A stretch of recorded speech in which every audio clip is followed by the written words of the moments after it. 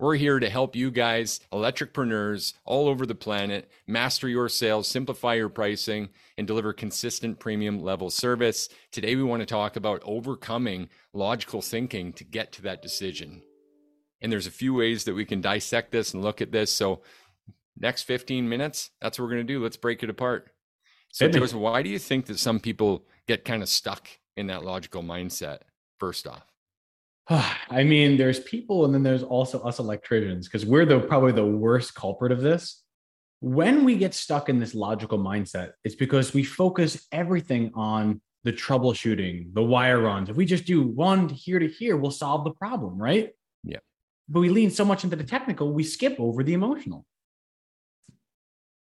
Yeah, totally. And why is that emotional so important in a sale? Because primarily, people don't buy logically. We buy to solve emotional pain points. We're either trying to run towards pleasure or trying to run from pain. It's one or the other usually.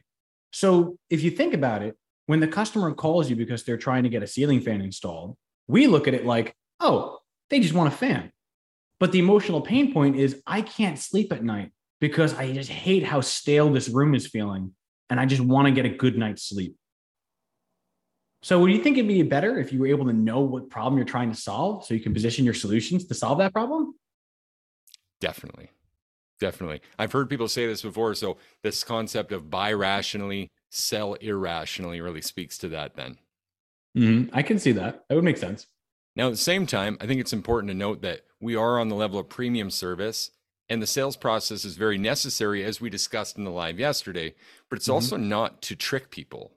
Correct. This isn't about being unethical. In fact, you got to promise not to use this stuff for evil, and you have to kind of lead yourself with those ethics. Would you agree with that? Yeah, if I could touch on that for a moment. Please do. So the thing is I remember when I first started off in the trades, I remember I was pulled over. I was on a new construction job site, and my boss pointed to the sales guy, and he was wearing a suit, and he's like, "You don't trust that fucking dude." He's like, you do not trust them. He's like, salespeople, you don't trust sales. He'll just do anything to get a commission. And most of us had that similar experience where we were told that sales is something you do to someone, right? My concept, and I believe that you share this endeavor as well, is that sales is something you do for someone. We are simply a conduit that takes you from a problem to a solution. And it's up to us to determine, if we're not the ones that get the job, who does? Is it someone more qualified? Probably not. It's usually someone with a cheaper price.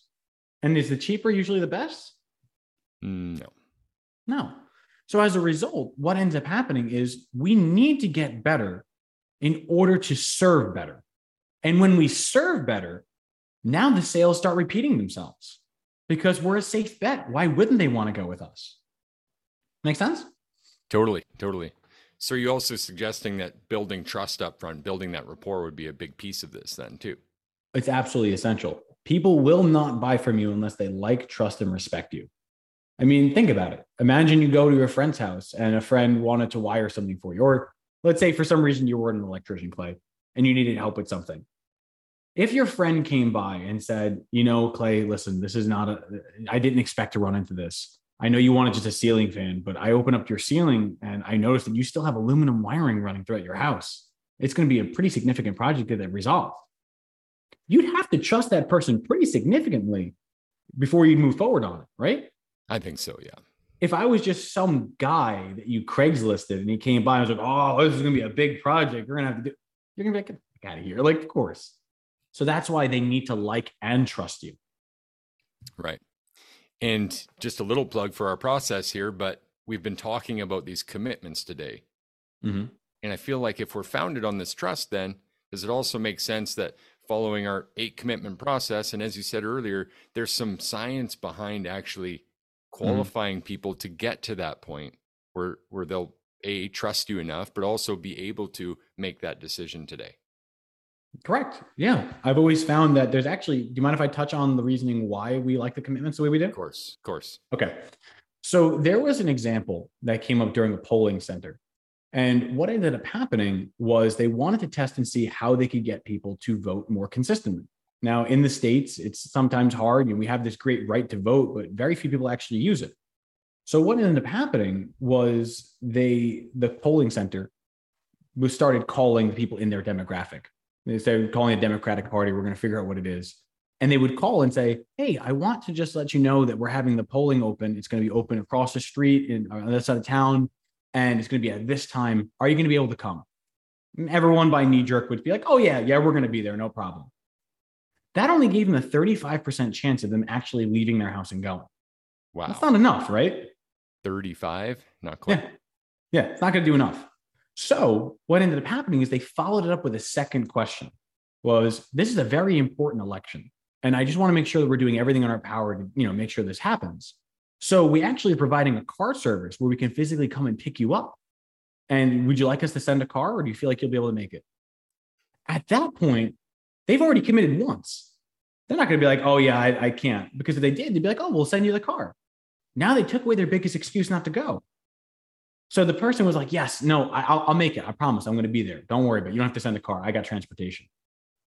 You went, by getting the second commitment, you went from having a 35% chance of getting them to leave their house to an 80% chance to get them to leave their house, because they gave what's known as a free volition commitment. It's a free-willed commitment. There was no gun to their head. They willingly said, no, I will come and go. Don't worry. And they did it twice. So what do you think is the benefit of doing that on a sales call or on an opportunity call or a demand call? Could we possibly use those commitments to the same advantage? Well, I think so. And that's what our process aims to answer. But to go a little deeper with that, of course, that's a plug again. But ultimately, like, what happens then if I don't follow? If I've made that commitment twice, I'm just logicking through this myself, going through my own emotional journey with it. I feel like if I don't follow through, my integrity is at stake now.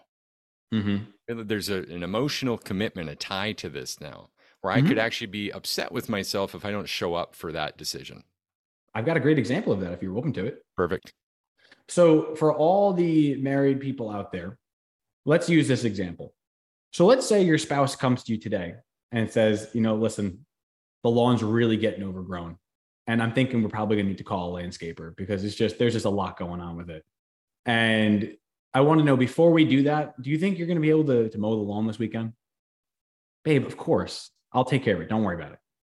Are you sure? I know how busy you are. I know that things can come up. I know you're running a business. You got to be sure you're taking care of it. Are you sure you don't want me to just call the landscaper? I'm sure, pay him a couple $100. They'll get it taken care of. No, babe, I'm going to get it done. I promise. I don't have to worry about it. I'll handle it. We got the lawnmower, everything. When Saturday comes, do you have any doubt in your mind that it doesn't matter what happens, you're going to get that lawn done? Better. Why? Otherwise, it's a big letdown for me and her. I'm going to hear Correct. it. Because your spouse is going to tell you one thing.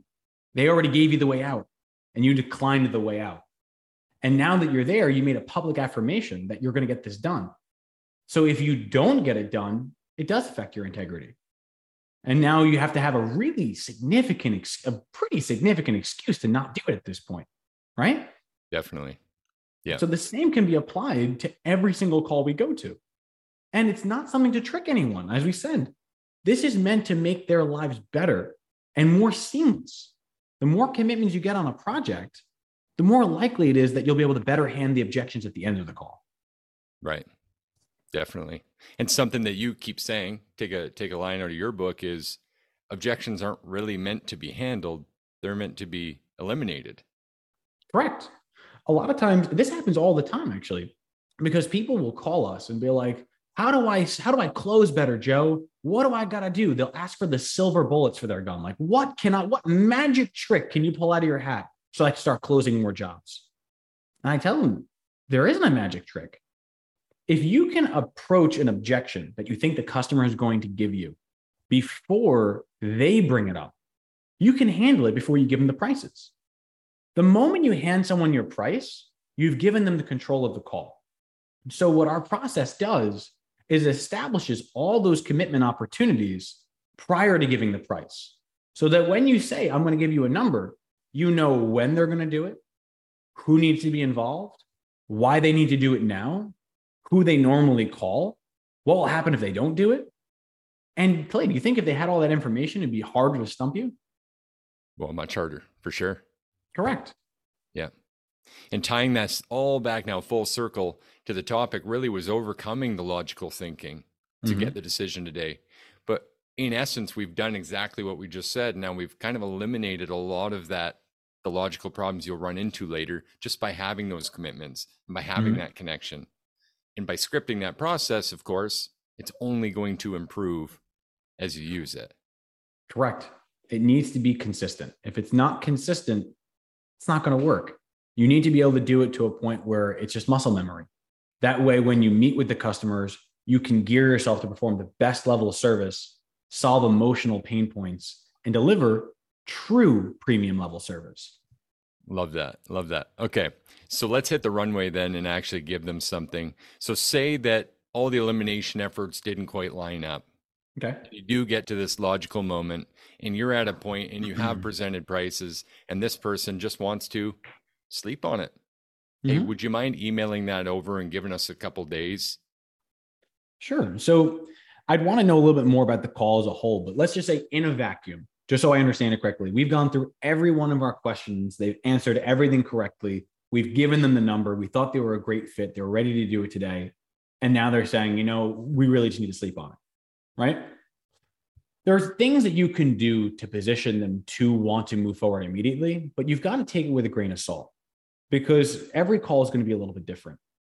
But if you were going to say, what could we do without knowing the situation? I'd first say, okay, I can understand this is a big decision, but can I ask you a question? Is it safe to say that since I provided you 6 different choices, this top one's definitely out? Like, we're not going to do that one. That's completely out of line. Well, yeah, we can't do that one. All right, let's get rid of that choice. What about, let's take a look at some of the other options. Take a look at the economy one. What are your thoughts on that? Well, it was low, but it missed a couple of things. Sorry, talk over you. Try to jump in and role play with you. It was low. It was my favorite price, but it's missing a couple things for us. Okay. So would it be safe to say we should get rid of that one as well? I think so, yeah. Okay. So let's eliminate that one as well. So now we've narrowed it down to 4 choices. Take a look and tell me which do you think is the best fit for you? Yeah. Okay. Well, there's really kind of 2, I think, that we're thinking between. Mm-hmm. But again, Joseph, I'm just thinking maybe a little time to sleep on it would be helpful. Okay. So which 2 choices are you stuck between? Well, you've got all these 4 were between silver and gold, I think. Okay. Those are great choices. What did you like about those? Specifically XYZ with gold, but maybe we don't need that with silver.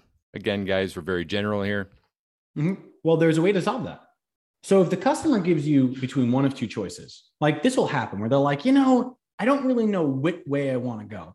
I could go gold. I could go silver. I just got to sleep on and figure out which one I want to do. So the question I'd want to ask is, okay, just so I understand the full scope of the situation, is it that you want to do one of the other and you're not sure which to do? Or is it that you're not sure if you want to do the project at all with us?